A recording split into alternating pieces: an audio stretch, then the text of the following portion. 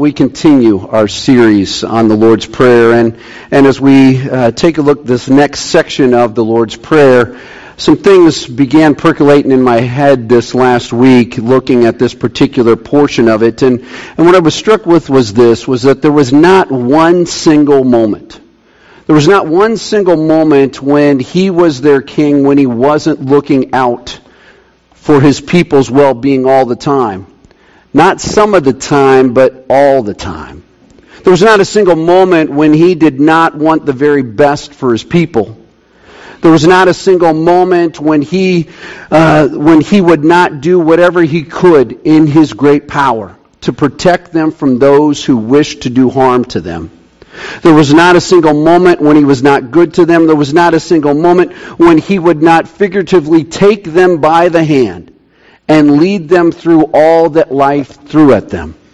There was not one single moment when he, as king, did not take care of his people.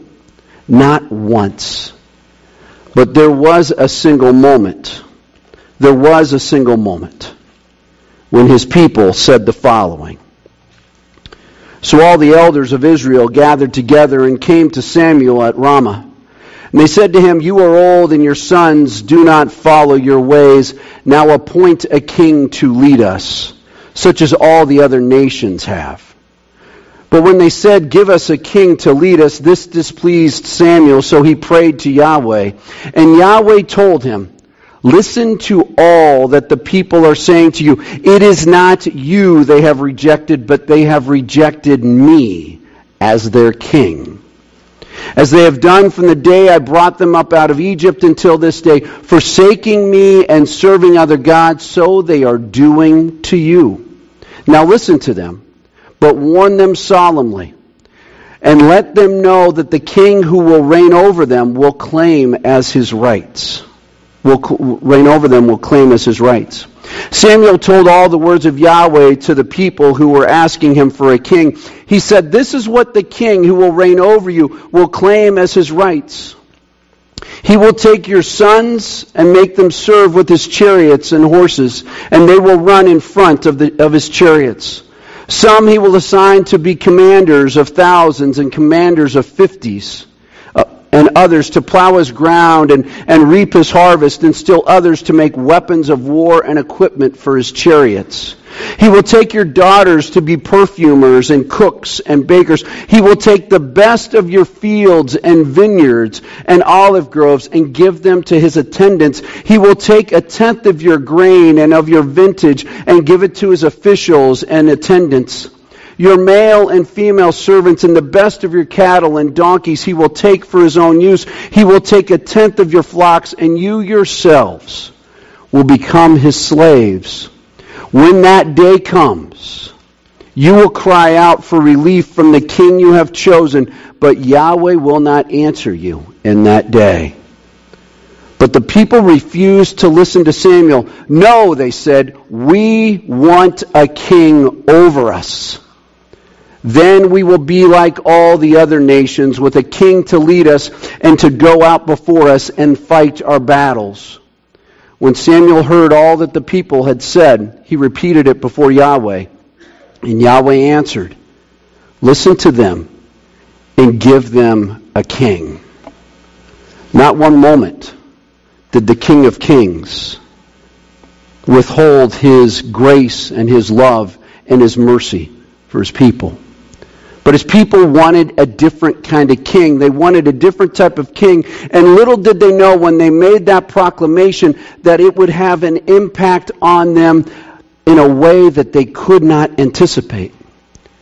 Kings came and went throughout the history of God's people, and with each different king, God's people found that there is no king like the one they used to have. They thought they could navigate life just as well. They thought they could do without God being their king. But nothing could be further from the truth. And then it happened. In 722 BC, the last king of Israel, Hoshea, betrayed the Assyrians. And after being under siege for 3 years, Israel went into exile. An exile that people had been told about centuries prior through Samuel, saying things are not going to go well for you. It was an exile that meant great harm, great pain, great isolation, and great oppression. Yet there was still hope. There was still hope because there were the people, Judah. Judah was still their sliver of hope. And Judah was still navigating its way through life with different kings. And yet the words that were spoken by Samuel that became true for the people of Israel then became true for the people of Judah in 586 BC, when the Babylonians came to town and Judah went into exile just like their brothers Israel did that year. This upcoming week, the children are going to be looking at Daniel's life as Daniel and his comrades dealt with being in exile in Babylon. It took courage for Daniel and his friends. It took courage for them to continue down this path of being God's people in a country, in a situation that was not conducive. You see, kings and kingdoms come and they go. One kingdom promises one thing, but rarely delivers, while another kingdom promises something else and rarely delivers. Kings and kingdoms come and go, and they all have one destiny, and it is this, that one day, that particular kingdom will come to an end, while another one rises up. Look throughout the history of humanity, and you will see that to be true. There is no king or kingdom that lasts forever. Or is there? I invite you to turn in your Bibles to Matthew chapter 6, looking at verses 9 to 13. This then is how you should pray. Our Father in heaven, hallowed be your name. Your kingdom come, your will be done, on earth as it is in heaven. Give us today our daily bread, and forgive us our debts as we also have forgiven our debtors. And lead us not into temptation, but deliver us from the evil one. Father, we pray now as we come into this time of looking at this next part of the Lord's Prayer. We pray that we would understand that you as king, and that you as a king with your kingdom, that it is an eternal one, unlike any other kingdom we've ever seen. And so, Father, we pray that your Holy Spirit would open our eyes that we may see, open our ears that we may hear, open our minds that we may understand, and open our hearts that we would be so committed to your ways, to your reign, to your rule, that our lives truly would reflect you. And as we sang that hymn a few moments ago, may the mind of Christ our Savior live in us from day to day. May that be true. And may Jesus Christ be lifted up in our lives. And may He be glorified. May no one hear anything I say, but only what it is that you want them to hear. In Jesus' name I pray. Amen. So we look at this next part of the Lord's Prayer. And unlike any other type of kingdom that had come before Him, we now have a kingdom, Jesus saying that there needs to be a new kingdom. Jesus knows the history of humanity so very well. He came into a world at that time that was being ruled by a Roman Empire that was gobbling up territory every single day. Yes, they had brought in great advancements for humanity. Yet it was a reign that was oppressive. It was a reign that was cruel. It was a reign that had nothing but intimidation and fear. It was just like every other kingdom that had come before him. It was a similar type of a kingdom, the similar type of a strategy. Get power, gain more power, treat people like pawns, dominate people with fear, and then repeat these steps over and over and over. Every reign has a consistent rhythm to it like that. Every reign may have looked different from afar, but every single one of those reigns was completely the same way.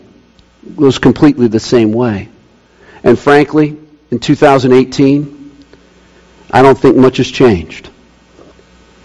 Jesus understands that this is the way things are. Jesus understands that these kingdoms that are based on on earthly ways, he understands the way they operate. He understands that they are limited in what they can do. And so in the middle of this prayer, Jesus says this, "Your kingdom come." It's a unique type of reign. You may be here this morning wondering why I keep talking about kingdoms and why I keep talking about reigns when it comes to this particular word, kingdom. I'll tell you why. It's because kingdom defined is this. It means a reign or rule. What Jesus Christ is saying here is, your reign come now. The way you do things, the way you operate, the way you interact with humanity, that's what we pray to happen now. Jesus prays that God's reign would come into this world. Let's just ponder that for a few moments. Does this world need the reign of Jesus Christ? It most certainly does. And Jesus Christ understands that, and that's why he says this. And Jesus Christ brings in a new type of reign that flips this world on its figurative head. His reign, his type of reign, means that those who have no hope now have hope. His type of reign means that those who have no voice or believe that they don't have a voice now have a voice. His type of reign means that power is not about being served, but it's about serving others. His type of reign means that grace will be the rule of the day, not intimidation and fear. So when we come to this line in the Lord's Prayer where it says, "Your kingdom come," we can simply say this, "Your reign come, your rule come." That's what we need. That's what we desire. And what saddens me as we come to this place in the Lord's Prayer, what saddens me is this, is that the King of Kings at one time had free reign with humanity. Humanity had everything it needed because this King of Kings always looked out for humanity's best interest. This King of Kings took care of them. This King of Kings protected them. This King of Kings did all these different types of things to take care of them. And now they come to a place, we come to this place where Jesus Christ says, we need your reign. We're inviting your reign to come now. The very one that was there with them all the time, the very one that oversaw everything that they did, and it was just like breathing, as natural as breathing. We're now at a place where we have to say, Lord Jesus, may your reign come. His reign invades humanity. That's what Jesus Christ is praying about here. He's talking about an invasion. He's talking about the way things are is not the way they're supposed to be. And the only way that they cannot be that way anymore is through his reign coming down. So I ask you this morning. Whose reign are you following? Whose reign are you submitting to? Is it the reign of Jesus Christ in your life? Jesus is saying we need to invite that to happen. And when we invite his reign to come, notice what the next line is. Your will be done. You can't have his reign without his will being done. And for some, when his reign comes, it means that we need to be a crystal clear reflection of that reign in the way we live our lives. In life, there are a variety of questions that we ask every single day. Number one, what am I going to have for lunch this afternoon? Why do people drive down Blanco like they're competing in the Indy 500? What should I wear this morning? When the Steelers win this next Super Bowl, what is Pastor John going to be like for a while? I'm not sensing a whole lot of support with that one. That's okay. Maybe I ask that question a lot more than you do. But in all seriousness, questions like, how am I supposed to parent my child through this time in their life? What do I do about the rest of the month when there looks to be limited resources to get us through the rest of the month? What do I do about the report I just received from the doctor's office? What do I do for my next door neighbor who's struggling to make it from day to day? We have all these different types of questions, and they come at us in a variety of ways. But they come at us. But perhaps one of the biggest questions asked is not those questions, but it's the biggest question that you and I will ask ourselves almost every single day, if not every single day. And it's this: what is God's will for my life? That question is the biggest question. Nobody wants to go through life simply going through life, simply picking up a paycheck and moving on. No, people want to know what God's will is in their lives, because when they're doing God's will, it has an eternal impact. Remember what I said earlier. Every other king, every other kingdom that has been in humanity's history has a beginning date and has an expiration date. But the kingdom of God, the reign of God, God as king, is an eternal one. It has no beginning. It has no end. And so when we ask, what is God's will for my life? What we're asking is this, is how can I make an eternal impact in this world? Because I want God's will to be done. A very straightforward, easy answer to that is this: God's will for your life is the following: to love God and to love people. We have one message here at FBC Salinas, and that is it: to love God and to love people. That is God's will. It means this, that no matter what's going on in your life right now, wherever you are, whatever's going on in your life, it means that's your opportunity to love God and to love people. The other day, Rob and I were at lunch on Thursday. We were up in San Juan Bautista meeting with a mutual friend of ours. And as we're eating lunch, we have a great time. We're having great conversation. Our lunch is over, and we continue to talk. And we're talking about a variety of things. And while we're sitting there, all of a sudden the server comes out to us and says, "Hey, could I ask you guys for your help?" And Rob and I and Dwayne look at each other and we say, okay, I guess. But my initial reaction was, sure, we'll help you out. I think you're going to probably want us to ask to bus our own table. We're okay with that. You might be a little busy. We can bus our own table. Well, little did I realize that there was a tractor trailer that had just pulled up, and it had opened the back of it. And on the back of that, there was a refrigerator that needed to be delivered. And so the server looks at us and says, "Could you help us move that refrigerator to the back of our restaurant?" Well, me, being the idiot that I am, had already agreed that we'll help you do whatever you need to do. And so the three of us looked at one another and we said, what are we going to do? Here we are. We've been talking about Jesus Christ and the impact that He's making in our churches, and what do we need to do? And there was a real temptation for me to just say, yeah, we've got our limits on what we're willing to do. So the three of us walked over to the tractor trailer. Rob is a he-man. He just did it all by himself. He lifted it out of there and just walked it over. No, but the three of us and the driver of the truck moved this thing while the employees of this restaurant watched us move this thing. And so I thought, hey, we're going to get a milkshake out of this deal.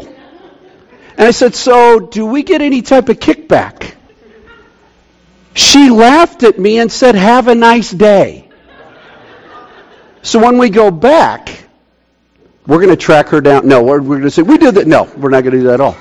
But what I'm saying is this: God's will, wherever you are, whatever's going on in your life, you love God, you love people. That's God's will. But yes, that's very vague. That's very, very nebulous, and it means it's so open-ended. So, John, let's get a little bit more specific. Perhaps you have consternation about what God's will is for your life, and you're concerned about what that means. There's a quote that's going to come up on the screen right now, and it says this: God's will acts in complete harmony with His character. His will cannot go outside of His character. Therefore, whatever we know to be true of God's character will be true of His will. Is it God's will to cheat on your taxes? No. Reason being, God's character is full of grace and truth. Is it God's will for you to love your family? Yes. God's character led Him to lay down His life so that we could all be part of God's family. Is it God's will for you to hold a grudge? No. God's character is one of forgiveness. Is it God's will for you to be so full of anxiety that you try to get more and more control? No. God's character is one that brings peace and has the ultimate say about life. You go through life, you see what God's will is. It is going to be consistent with what His character is. And so when Jesus says, your will be done, what He's driving at is this, is that it's simply living out His reign in your life. And God's will is always pro-humanity. His will is always for humanity. Now let me give some clarification here. That doesn't mean that it does not mean that you as a human being can do whatever you want to do. What it means is if you're going to be in line with His will, you're going to be doing something that is going to benefit you down the road. It might be difficult at times, but yet His will is consistent with His character. His character is one of grace. His character is one of truth. His character is one of forgiveness. His character is one of mercy. His character is one of peace. It goes on and on and on. To do His will, to allow His will to come, means that we live lives that are in line with what He is all about. So what exactly does the Bible have to say about God's will? I put together a list, and this is not an exhaustive list. And if you have your Bible, you can try and follow along with me, because we're going to be moving through these things rather quickly, these verses. But I thought it was a really novel idea to find out what the Bible has to say about God's will. There's a novel idea. Find out what the Bible has to say about it. So in Psalm 143, verse 10, we read these words. Teach me to do your will, for you are my God. May your good spirit lead me on level ground. Psalm 143 verse 10 is an invitation that says to us we need to learn His will. Are we willing to be teachable? Are we willing to say, I want to do what it is that you have for me? Then we go to Proverbs chapter 19 verse 21. It says this, many are the plans in a person's heart, but it is Yahweh's will or Yahweh's purpose that prevails. His will stands forever. Your will, based on what you want, is not going to stand forever. His will does stand forever. And then we come to arguably one of the most popular verses in the Old Testament found in the prophet Micah. Micah chapter 6 verse 8 says this, He has shown you, O mortal, what is good, and what does Yahweh require of you? To act justly, to love mercy, and to walk humbly with your God. Many people say that Micah 6:8 is the Old Testament in one verse. It's a verse worth underlining in your Bibles. And then we come to John chapter 6, verse 40. Listen to this. He says this. Once I find it here. For my Father's will is that everyone who looks to the Son and believes in Him shall have eternal life, and I will raise them up at the last day. Let that sink in for a few moments. God's will is that you be rescued, that you be redeemed. That's part of His will. His will is that you believe in Him and experience His goodness. And then we come to Ephesians chapter 5, verse 15. Be very careful then how you live, not as unwise, but as wise, making the most of every opportunity, because the days are evil. Therefore, do not be foolish, but understand what the Lord's will is. And then Paul says this, do not get drunk on wine, which leads to debauchery. Instead, be filled with the Spirit, speaking to one another with psalms, hymns, and songs from the Spirit. Sing and make music from your heart to the Lord, always giving thanks to God the Father for everything in the name of our Lord Jesus Christ. What is His will right there is be filled with the Holy Spirit, be filled with His presence, be filled with who He is, and allow that to lead you in your life.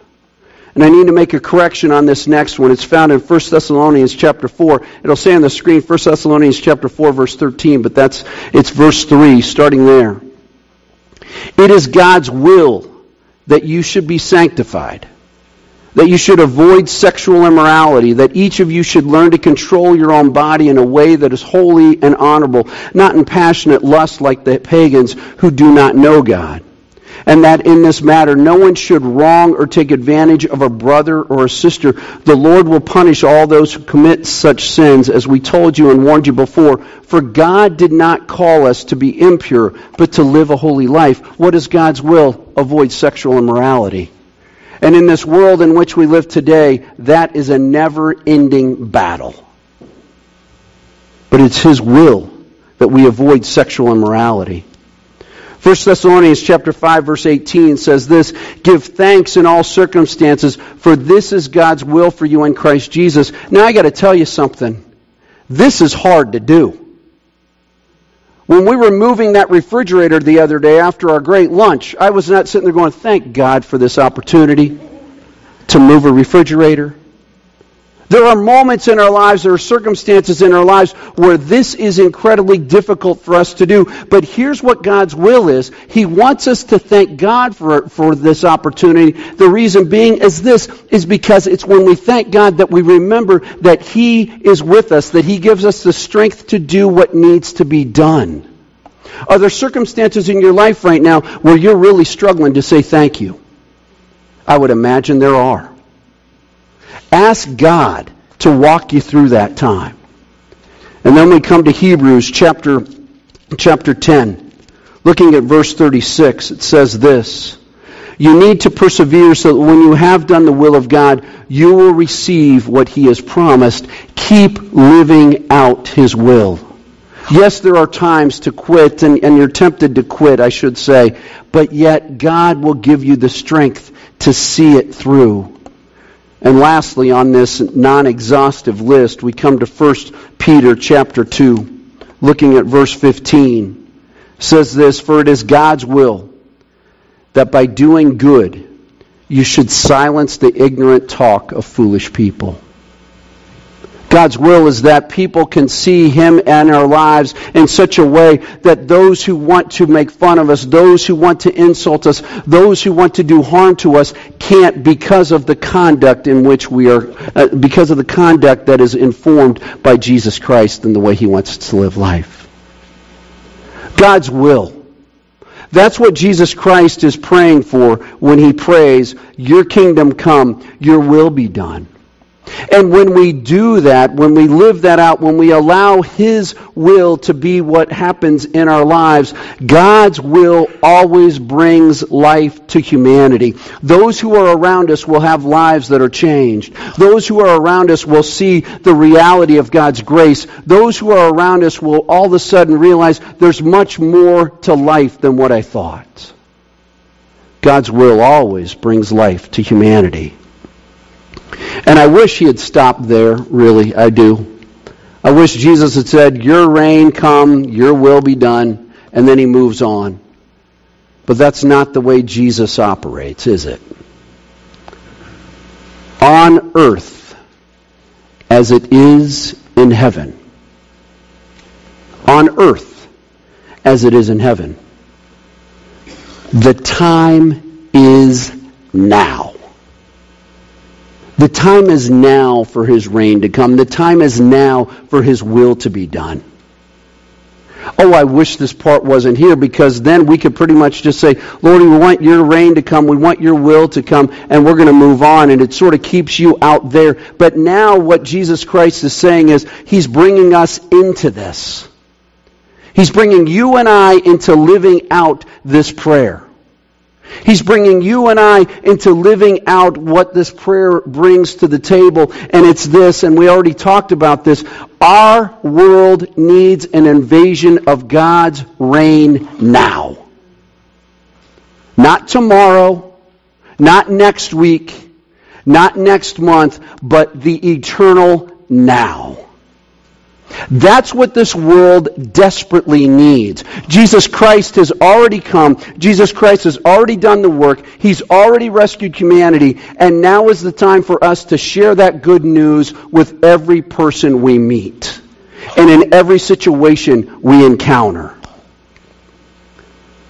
Why is that so? It's because of this. Jesus Christ is the only hope for this world. The only hope. A classmate of mine from Wheaton sits in a prison cell in Turkey today. His name is Andrew Brunson. You can look it up. He's there unjustly. He's there because he was representing Jesus in that country. It was being used as a political pawn for that regime there. And I've been praying for Andrew, and my fellow classmates from Wheaton have been praying for Andrew, that he will be able to live out God's will now in the midst of a really difficult situation. I invite you to pray for Andrew as he goes through this time, because it is not easy. And in all of our lives, the only hope that is there is Jesus Christ. And in the darkest places of our lives, the only hope is Jesus Christ. And what we can say is this: when your reign comes, when your will is done on earth as it is in heaven, we have hope. And that hope changes lives because that hope points people to Jesus Christ.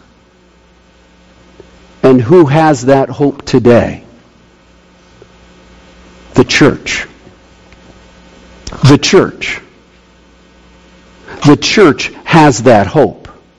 It's not look at us here at First Baptist Salinas and watch us do what we do on our own. No, the world is, what we're talking about is a hope based on Jesus Christ, a hope that says that He can use broken down people like myself and you and make an impact in this world. The hope that does not see darkness, it sees opportunity.